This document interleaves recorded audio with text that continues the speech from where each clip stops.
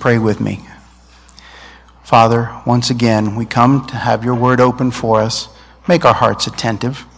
Help us to see wonderful things from your law. Help us to see what you want us to see about who you are, that we may leave today marveling at who you are, impressed with who you are, changed by who you are. Thank you, Father, for being here. Please speak to us now and help our hearts to receive all that we should hear. In your name, amen.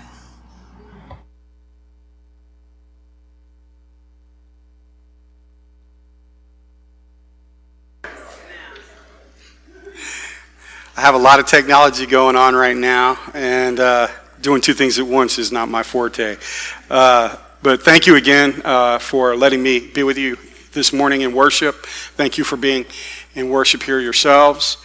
This morning, I would like to, I don't know what else to say other than inaugurate sort of a sermon series, which is kind of funny because I'm not going to be here every week, as you know. But you have invited me back, and I need to know where I'm going, even if you don't care. You're ready to receive whatever the Lord has for you, but I'm not built that way. So I would like to, as I come, to be able to talk to you on a subject or look at a specific part of Scripture. And so I would like to focus, if we could, on the I am statements of Jesus. And the reason I do that is because as Jesus is moving around in his day amongst crowds of people, often who is he is the question. And several people had answers to that question, but in one way or another, they thought one thing of him, and some were positive things, some were negative things. But then Jesus starts to answer the question, who he is. And he does this one way in a sense of metaphor, using the I am statements that you're familiar with, and comparing him to something else. It's a metaphor that compares him to something else, such as the bread of life, the light of the world, door or gate, good shepherd, resurrection, life, and the way to truth of life, true vine, and then a statement before Abraham was born, I am. Those are considered the I am statements. I might have slipped an extra one in there on you than what's traditional, but that doesn't mean I'm going to be coming back that often. Those are just what Jesus said, okay? So don't, some of y'all are scared. Are we going to have this guy 8 times in a row like this? No, don't worry about that. You'll be fine. But as we talk about this, Jesus uses these statements to emphasize who he was and why it's important that he is and was who he is. And this tended to create sort of a tension among those who were listening. We're going to see when Jesus puts out these kinds of statements, it tended to polarize people. Some people enjoyed what they were hearing, and it made Jesus more attractive to them. Other people didn't. It repelled them from what Jesus was saying, and they became angry or more frustrated or more disappointed in who he was. And one thing that was clear is that when you make statements like this, like Jesus did, it forces people to respond. And you're either going to respond negatively or you're going to respond positively. And so that's where I hope to go. And yet, after having said that I want to go through the I am statements in John as we're able, I'm going to throw you a curveball and not be in the book of John this morning. And because there is a background story to these I am statements in the book of Exodus, and I want to lay that this morning as sort of a foundation before we get on to what Jesus was talking about. And so this morning I'm going to stay in Exodus chapter 3. Jesus, I believe, when he says I am, he's building on a foundation that has been laid 1,500 years before he ever spoke this. And when he said I am, I think that his audience were drawn to facts that they already knew about. And the way they knew about this is they were familiar with Exodus 3, where God introduces himself to Moses. And so there are some historical applications and implications when Jesus speaks. And I think it would behoove us to know that when Jesus speaks, he's referencing something else about himself. And you're going to have to trust me a bit, but I think this is going to help us get a handle on when Jesus speaks. So we're going to be in Exodus 3. I would like to start with verse 1 and go to 15. But before we do that, let me pray again, please. Father, we're grateful for your word, And this is your word. I pray that you would help us all to understand the difference between your word and the words of men commenting on your words. And Lord, we just ask that your Spirit would be both in my thoughts as well as everybody else's in the room. Help me to speak clearly. Help them to listen well. I pray that your people would be more in love with you, more at awe with you, more appreciative of you, more worshipful of you, more trusting of you as a result of us being here. Change us, we pray, by your word and your Spirit. In Jesus' name, amen. So Exodus chapter 3, verses 1 through 15. Now Moses was pasturing the flock of Jethro, his father-in-law, the priest of Midian, and he led the flock to the west side of the wilderness and came to Horeb, the mountain of God.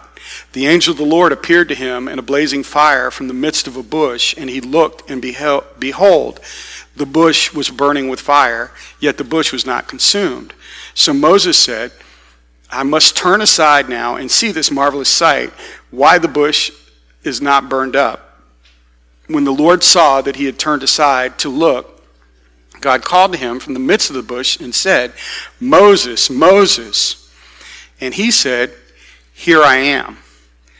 Then he said, Do not come near here. Remove your sandals from your feet, for the place on which you are standing is holy ground. He said also, I am the God of your father, the God of Abraham, the God of Isaac, and the God of Jacob. Then Moses hid his face, for he was afraid to look at God. The Lord said, I have surely seen the affliction of my people who are in Egypt, and have given heed to their cry because of their taskmasters, for I am aware of their sufferings. So I have come down to deliver them from the power of the Egyptians, and to bring them up from that land to a good and spacious land, to a land flowing with milk and honey, to the place of the Canaanite and the Hittite and the Amorite and the Perizzite and the Hivite and the Jebusite. Now behold, the cry of the sons of Israel has come to me. Furthermore, I have seen the oppression which the Egyptians are oppressing them. Therefore, come now, and I will send you to Pharaoh, so that you may bring my people, the sons of Israel, out of Egypt. But Moses said to God, Who am I that I should go to Pharaoh, and that I should bring the sons of Israel out of Egypt? And he said, Certainly I will be with you, and this shall be the sign to you that it is I who have sent you. When you have brought the people out of Egypt, you shall worship God at this mountain.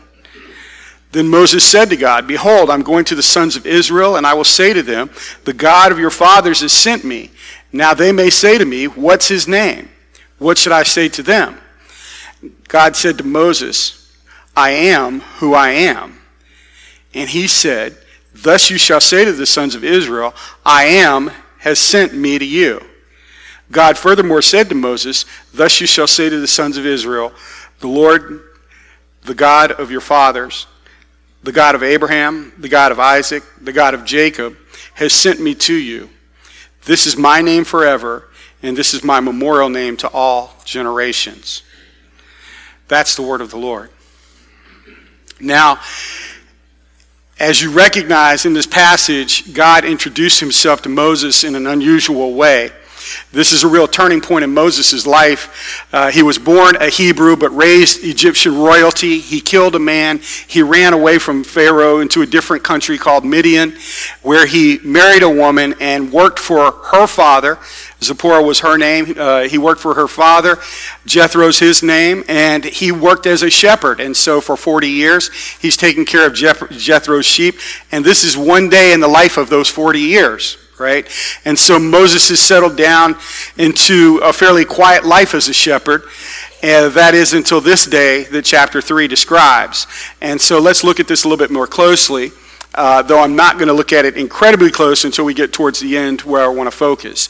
It says, Now Moses was pasturing the flock of Jethro, his father-in-law, the priest of Midian, and he led the flock to the west side of the wilderness and came to Horeb, the mountain of God. So I would assume Moses had having a pretty average shepherd's day working for his father-in-law. He took the flock of sheep to pasture them in an area around Mount Horeb, which is also called Mount Sinai. And this mountain's going to become increasingly significant because in just a few months, maybe 18 months or something like that, Moses is going to climb up on Mount Sinai and get the 10 Commandments from God. And this is a sign. When Moses comes back later, it's going to be a sign that God was with Moses the whole time. That he's going to, next time he's here to get the 10 Commandments, he's going to have the Hebrew nation with him, right? And so Exodus 3 is really not a special day until this weird thing happens, starting with verse 2. It says, the angel of the Lord appeared to him in a blazing fire from the midst of a bush, and he looked, and behold, the bush was burning with fire, and the bush was not consumed. So Moses said, I must turn aside now and see this marvelous sight, why the bush is not burned up. So it's a strange sight that obviously requires a second look, just a bush burning out of nowhere, and even more weirdly, as it burns, it's still there. It's not consumed. And so Moses goes to investigate, and the angel of the Lord is there, and that also makes it an incredibly weird situation. The angel of the Lord is not what you'd expect on your average shepherding day, and so Moses had to take a closer look. But before we go into what happens next, I kind of want to look at this idea of the angel of the Lord as it appears in the New Testament, just for clarity. And the angel of the Lord appears several times in the New Testament, in the Old Testament. And when you trace these occurrences, you start to know some significant things about this particular angel, and it becomes clear it's not a typical angel. And here's some points about the angel of the Lord that I think we can glean from things scraped together from other appearances. That the angel of the Lord is perceived to be God by those who are there. Hagar thought he was God. The angel of the Lord speaks as if he is God. He claims to be the one who made Old Testament covenants. The angel of the Lord is separate from God and obeys God because the Lord told the angel of the Lord to put his sword away in 1 Chronicles. The angel of God is sent by God, and Manoah prays to God. He hears God, and the angel of the Lord is sent to Manoah. The angel of the Lord forgives sin in Zechariah. The angel of the Lord both judges and avenges Israel in several passages. The angel of the Lord accepts worship. When Gideon is confronted with the angel of the Lord, it's real funny to me. He tells the angel, stay here, I need to go prepare a meal. And he goes and cooks this elaborate meal, and I guess the angel of the Lord is just staying there, right? And so Gideon brings this back, and he worships the angel of the Lord. And the angel of the Lord accepts the worship. He just... for lack of a better term, he just consumes with fire. He blasts the food and consumes the food that Gideon has prepared for him. The angel of the Lord is comforted it brings comfort to Elijah and actually prepares a meal for the prophet. So in one case, somebody's preparing a meal for him. In another, he prepares a meal for that person. The angel of the Lord makes covenantal promises. And so what we find is... The word angel means messenger, somebody who's sent, and the angel of the Lord often does bring a message, as he does right here, in all the situations we considered, but angels don't usually receive worship. As a matter of fact, when people try to worship angels will say, stop doing that. But this angel doesn't. He accepts, encourages worship. Therefore, all of these things together make us think that Moses doesn't see just any old angel, but he sees a theophany, a picture of God, representing himself in a burning bush. And it becomes clear as they speak that he is speaking, in fact, to the Lord.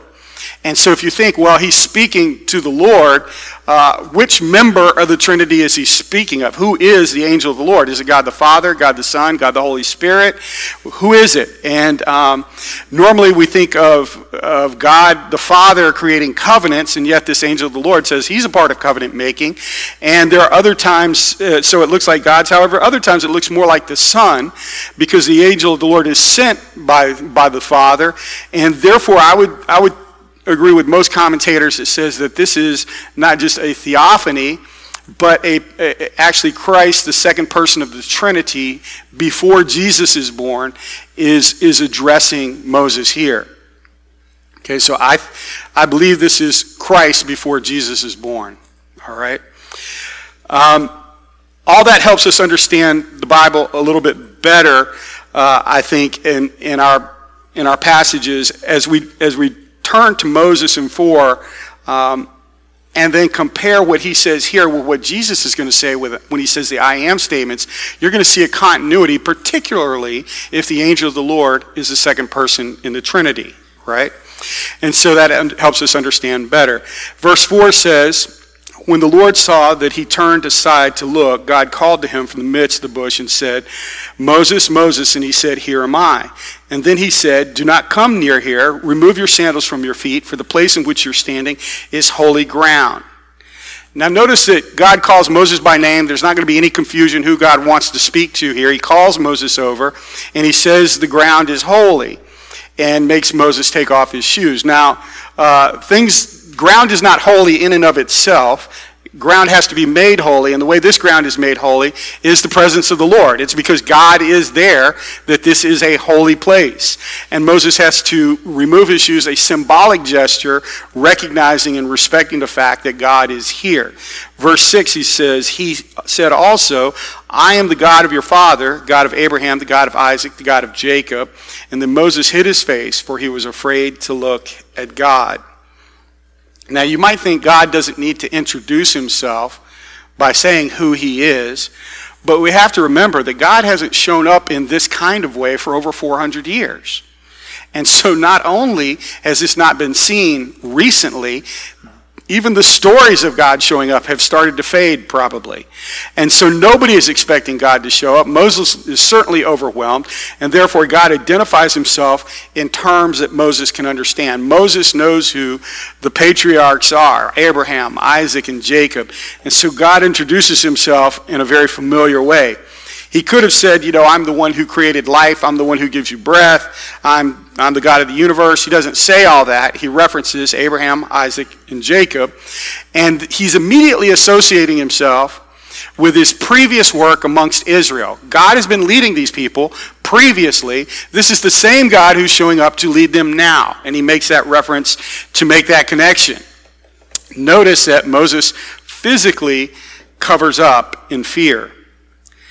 In verse 7, the Lord says, I have surely seen the affliction of my people who are in Egypt, and have given heed to their cries because of their taskmasters, for I am aware of their sufferings. So I have come down to deliver them from the power of the Egyptians, and to bring them up from the land to a good and spacious land, to a land flowing with milk and honey, and to the place of the Canaanite, the Hittite, the Amorite, the Perizzite, the Hivite, and the Jebusite. Now behold, the cry of the sons of Israel has come to me. Furthermore, I have seen the oppression with which the Egyptians are oppressing them. Of significance here, of many things, God calls Israel my people. And we need to be clear why God thinks this way.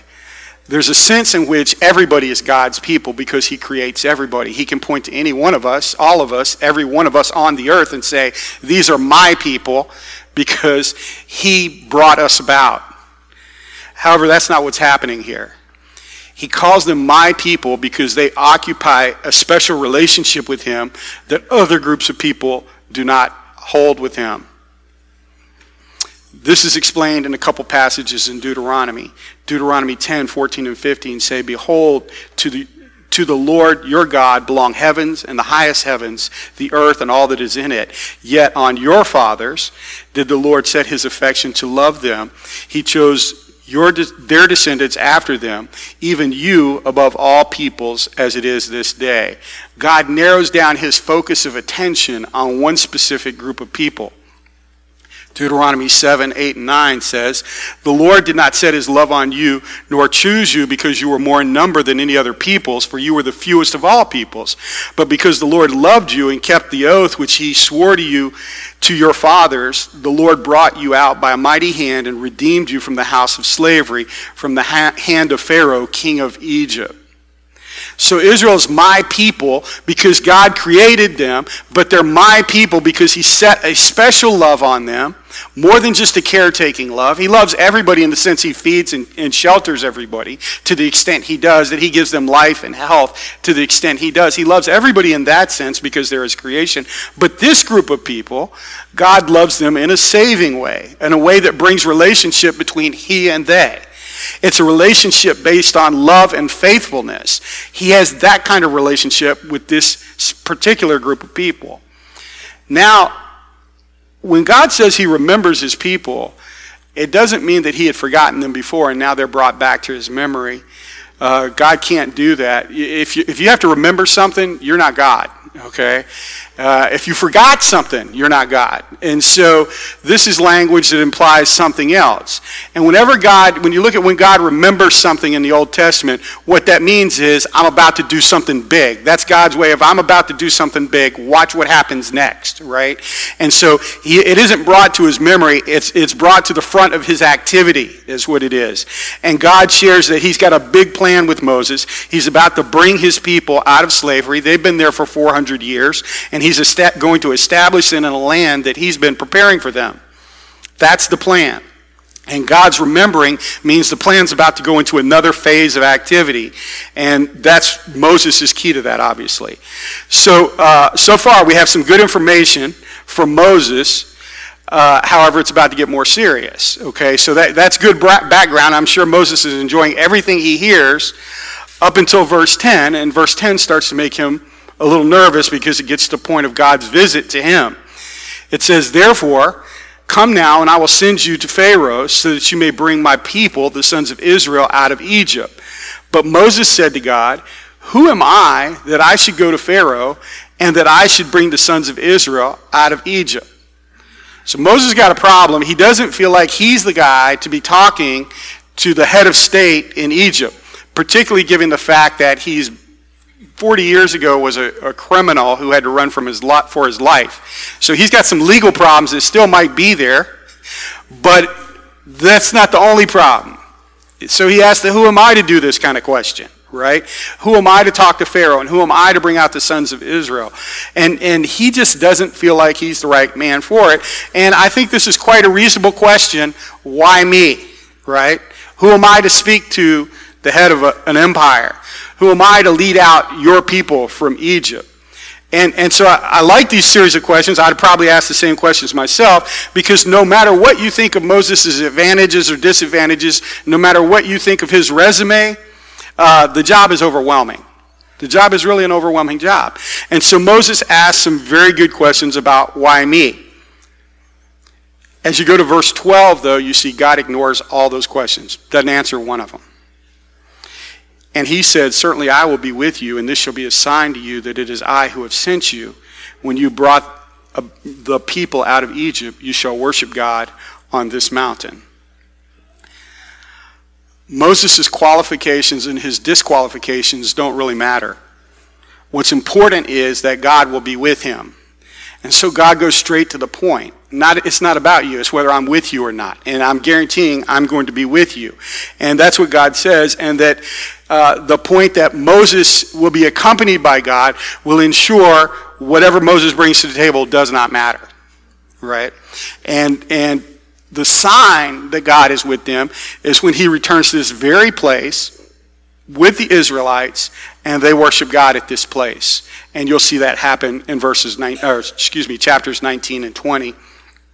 And verse 13 goes on to say, then Moses said to God, behold, I'm going to the sons of Israel, and I will say to them, God of your fathers has sent me to you.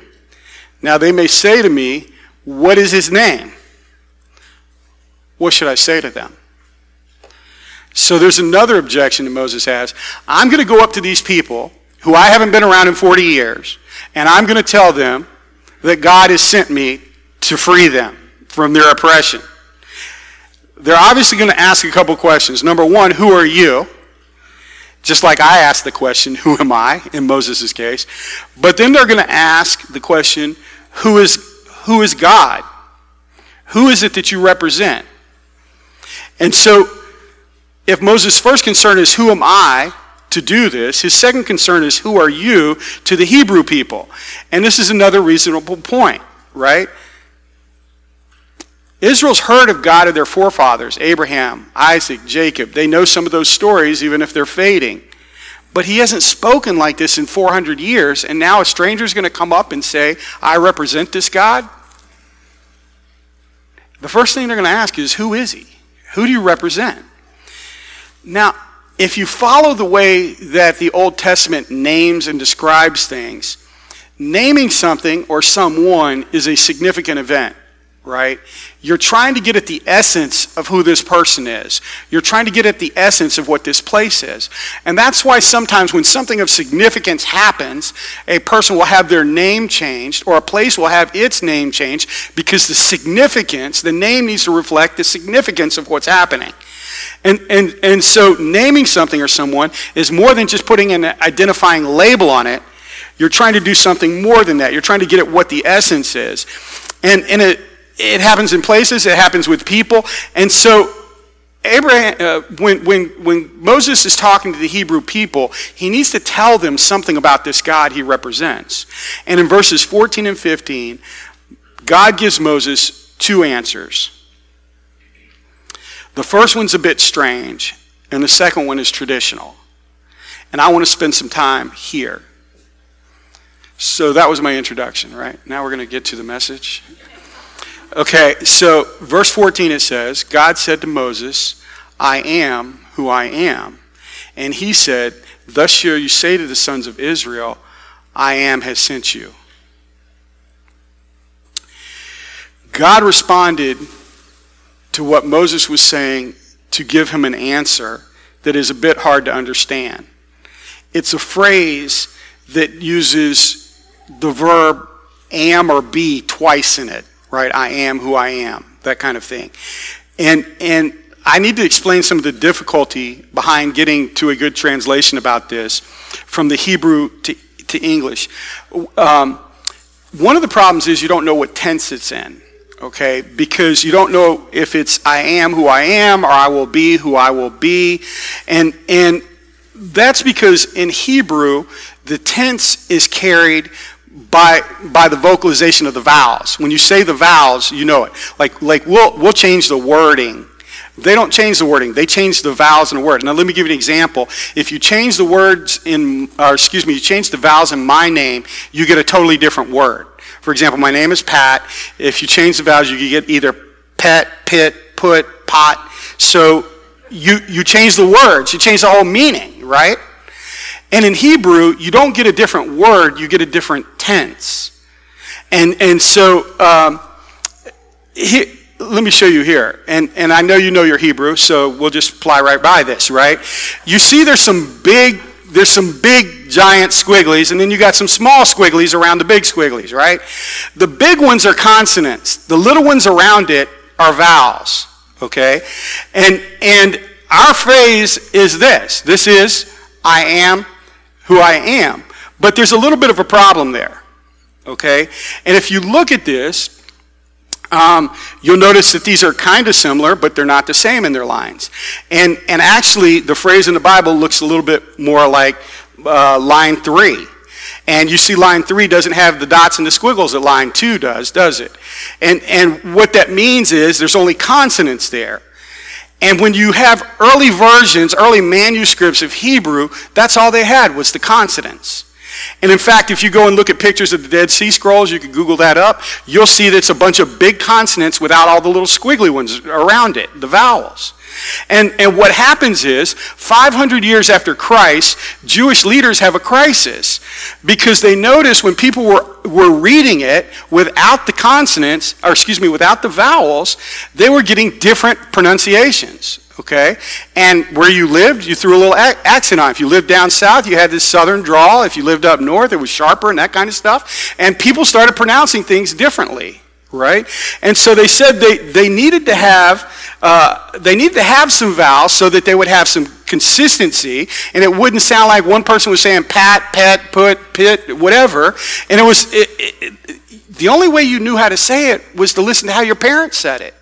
And if your parents said it one way, you'd say it the way they said it. And so Jewish scholar says it's not good to just keep saying what your parents say and everybody have a different pronunciation depending on where you live or whether your parents had a stuttering problem or something like that. That's not good. And so they put the vowels in the text. They kept the big consonants where they were, and around them drew the vowels, right? The smaller ones. And so after they got that, you get a order of pronunciation. All of a sudden, everybody's pronouncing things the same way, and for the most part, that worked out really well. You get a fairly standard pronunciation of the whole Old Testament, except for one word. One word was a problem, and the reason is there was a word that was considered so special that it was Jewish people just didn't pronounce it. And so when they came to that word, the word was Yahweh, they wouldn't say Yahweh. They would replace another word for God in there, and the word was Adonai. And so every time, like I have in verse 4, or line 4, they would say Adonai, which means Lord, right? And so they change out the word completely because they don't even want to speak the words that God spoke in Genesis 3. And so every time somebody came to the word Yahweh, he or she said the word Adonai. And therefore you didn't hear your parents pronouncing it or mispronouncing it. And yet when they had to put in the vowels, they didn't know what vowels to put in. So they put in the vowels for the word Adonai. And they put them into the consonants of Yahweh. And that's what you see in line 3 there. And so by doing this, they ended up with a writing that you see in line 3, but they still weren't going to say the word Yahweh. They're still going to say the word Adonai. And this is one of the reasons there's difficulty understanding the present or the future tense of this. And so in your English Bibles, if you look, when the word Yahweh is there, it typically has capital L, capital O, capital R, capital D. And if the word Adonai is there, it means Lord. It has capital L, but small O-R-D, typically. Okay? And so that's how we distinguish between the two words. If you had older English Bibles, they would use the word Jehovah for Yahweh. But you don't see Jehovah around much anymore. I did hear there was a new Bible coming out in which they were putting Jehovah back in. But that's a different thing. To our point, the story... let me make sure. To our point, the issue is when you're left with this, you get about one of 4 options for translation. You could either say, I am what I am who I will be what I will be, or I will be who I will be. Okay? And they obviously, if you're not going to call God a what, so it's I am who I am or I will be who I will be, and English translations take this very one of those 2 options. So why did I take you down that winding road, other than I find it very interesting? Why take you down that winding road? It's important, I think, because God is declaring who he is. It's God's way of saying, this is me. And what he does is he takes 2 words having the state of being. And this is crazy. I mean, if you think about it, if you were to ask 1,000 people to either name or describe God, nobody would come up with this description. Nobody would say, I am who I am. God has to give that to us. And the point is, he's not just naming himself, he's describing who he is. As a matter of fact, while he calls this a name, and it's used as a name, it's at the heart of it a description of his essence. Right? And he does this without using adjectives in this place. Now, in other places in Scripture, he'll say, I am holy. Here, he doesn't compare himself to holiness or eternality or anything like that. He just says, I am. And so when Moses says, what am I going to say? What am I going to tell the Israelites when they ask who you are? And God answered, I am who I am. What does that mean? When God says, I am who I am, he at least is talking about 3 things. He's at least claiming deity. And if you were wondering who the angel of the Lord is, he is God. He is God. He's emphasizing the difference between the created and the uncreated. God is not formed, he's not fashioned, he's not created, he's not born. He's a self-existence. He's independent from everything else. He's in a class by himself of creator. He's not created. John 5:26 says there's life in himself. He's not given life, he is life. He's independent. He's not dependent on anything. Deuteronomy 32:39 says, see, Now that I am he, and there's no God besides me. It is I who put to death, and I give life. I've wounded, and it is I who heal, and there is no one who can deliver from my hand. He is God. I am who I am is an absolute statement of what it means to be God. He's judged by no other standard than himself. No one can evaluate him. No one can critique him. He answers to no other because there is no other like him. I do what I want to do is a statement that only God can make, ultimately. It's only God who can say that accurately. And there's no sense or state or measurement of right outside of himself that he is to be measured by. And if you think about that, that's overwhelming. The thought of that kind of power, of that kind of freedom, of that kind of autonomy, of that kind of being is incredibly terrifying if it's not matched with that kind of love and that kind of righteousness that he also is. I am who I am is a statement of who he is as God. Secondly, I am who I am describes a God who is alive, a God who exists. 400 years of silence should not be mistaken for the death of God. It should not be mistaken for deterioration of God. God is, and he is a fact. He is. And moreover, since this is true, since God is a fact, then it must be that he is the most significant fact out there. If he exists, then the most significant fact is that God, this person, exists. If God is right when he says, I am who I am, then there is nothing more important than he is. So whatever is on your list of significant and critical things, when God says, I am, everything else moves down in the list. That suddenly is more important and more significant than everything else. When you came in here this morning, the most significant thing on your list may have been your diagnosis, your marriage, your debt, your promotion, the good things in your life, the bad things in your life. All those things seem fairly significant to me. However, whatever was on top of your list, let me bump that down by saying, the angel of the Lord says, I am who I am. That moves everything down the list of importance and value. And you have to get that number one thing in the number one position, and you have to get that straight. Because if the most important thing is that God is, then you can't see all these other things clearly or rightly until you see it through that first fact. What I mean is, if you want to look at your diagnosis correctly and rightly, you have to see it through the fact that God is who he is.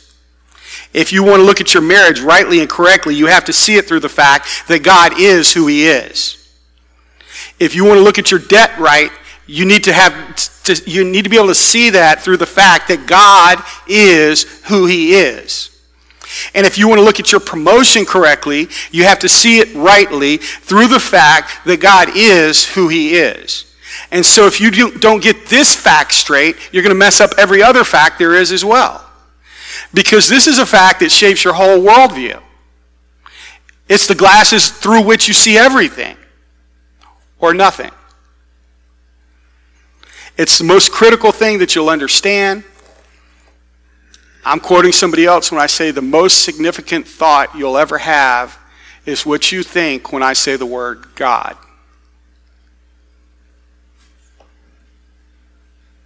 When God says, I am who I am, he asserts the fact that he exists, and his existence changes everything. The third is, this is a claim to eternality.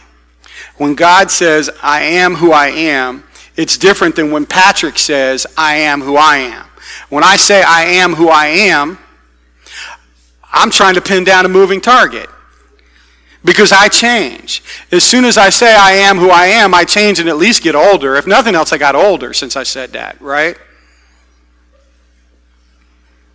When God says this, It means he has always been who he is, and he will always be who he is. He is eternal. For him, was, is, and will be are all the same. It's a claim to eternality. This speaks of time, for one thing. My soul is eternal in the sense that it's going to live forever in the future. So is yours. You're eternal as well, in the fact that you will live eternally in the future, either in heaven or in hell. Everybody lives forever in the future. However, I didn't live eternally in the past. I cranked things up about 1965. Before that, there was no past. My eternality goes towards the future, but not towards the past. God is both eternally past and eternally future. He's eternal in both directions. However, that really doesn't say enough. It doesn't capture the difference and distinctions from him and us. To say that God is eternal means that he has a different quality of existence as well. We are creatures, and he is not. We can't experience as creatures what it means to experience eternality as the Creator. He has an unending nature about him and an unbeginning nature about him, and he's in every point between those two things. From the beginning to the end and everything in the middle, he is. And before time and during time and after time, all is now to him. Moreover, everywhere is here for him. There's no place where he's not in existence. There's no time or no space that finds him absent, but neither is he captured by time or space.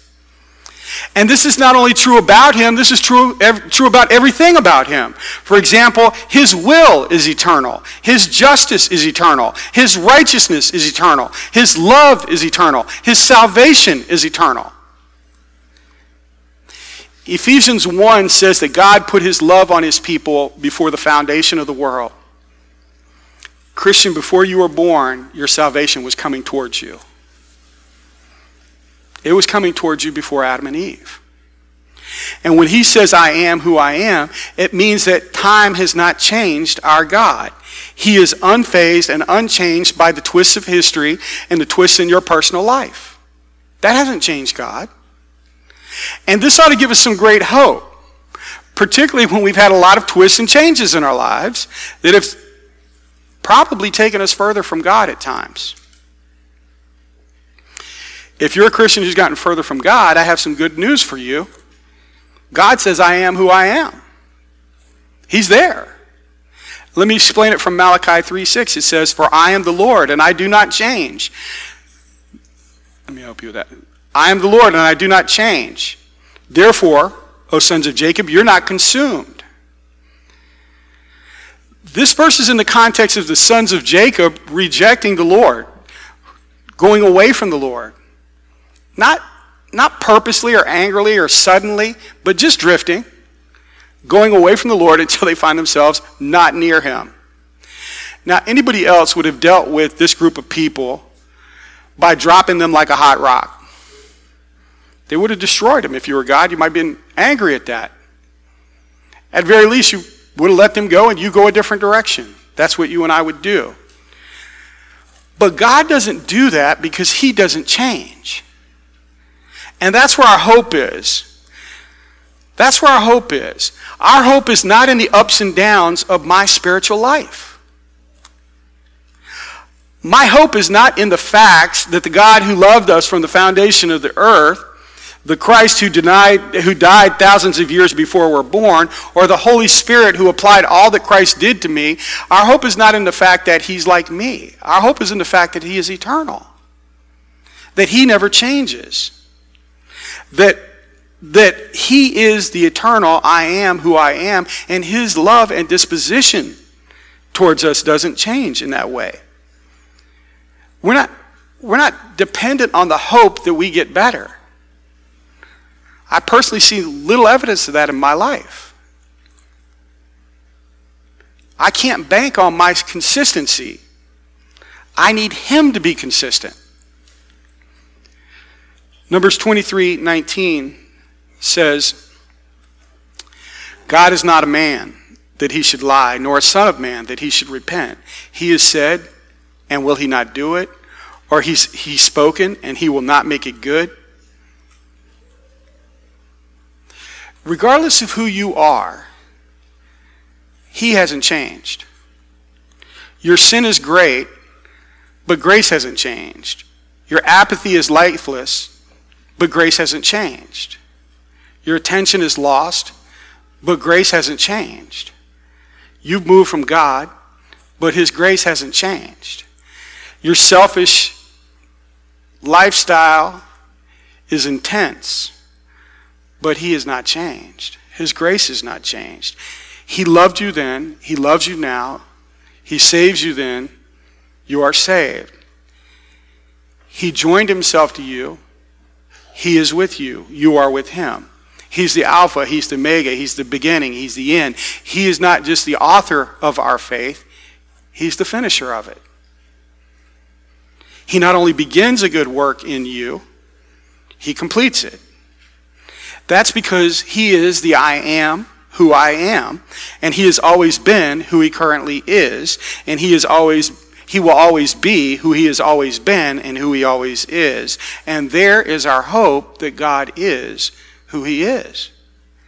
And so when God said, I am who I am, he at least said that he is deity. He at least said that he's alive and he's eternal. But honestly, we could go on and on with the attributes of God.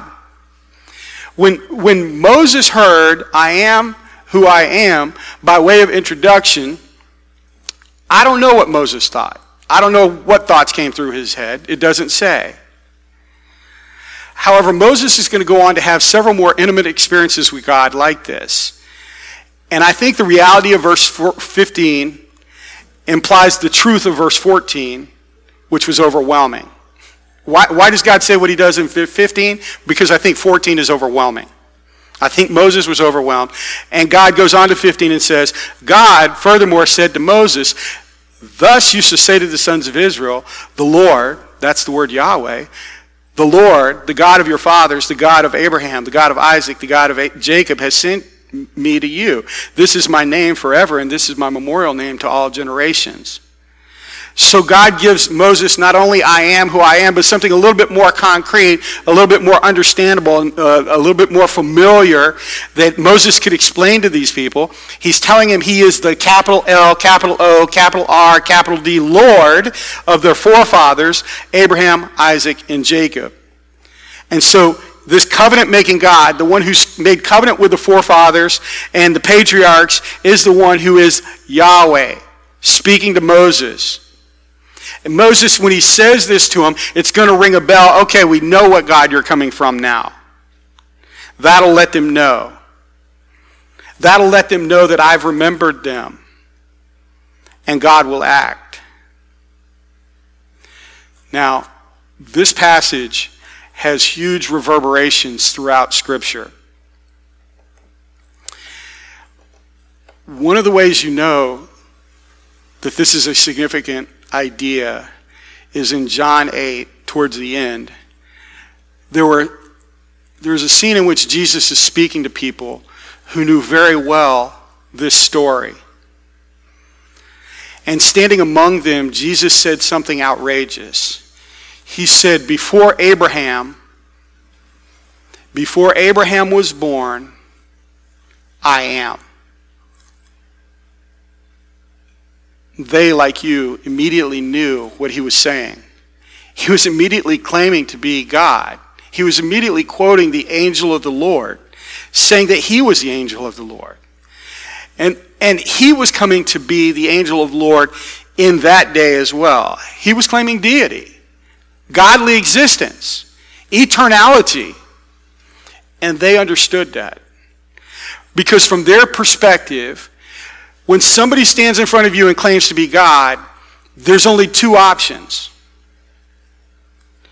Either you kneel down and worship that person because that is God, or you kill that person because he's being blasphemous and claiming what should never be spoken. And so that day they picked up stones and they tried to kill Jesus. They wanted to rid themselves of the thought and the man. For most of the people at that time, in front of him that day, worship was not a consideration. today the options really haven't changed. You can either rid yourself of Jesus, or you can lean towards him in worship and in faith. But there's no question that he is who he is, and he is God, and all God's eternality, divinity, all of God's attributes are true in Jesus Christ. And he is the one who says, I am who I am. The question becomes, will we bow and worship, or are we going to push him away? Let's pray. Our Father and our God, we're grateful that you are who you are. Our needs are so great that if you are not who you are, we are in serious trouble. We need you to be who you are. And Lord, we need to respond well to who you are. I'm speaking to people who no doubt have professed to be Christians for a long time. And they need to, once again, we need to turn to you as God, to recognize that you never change, and we have drifted from you, and we need to worship you again. I'm speaking to probably some people who have never considered you as God, never responded well to you as God, never responded in faith. I pray that you would move those as well towards you in worship. Don't let them push you away anymore, but draw them to yourself, we pray. In Jesus' name, amen.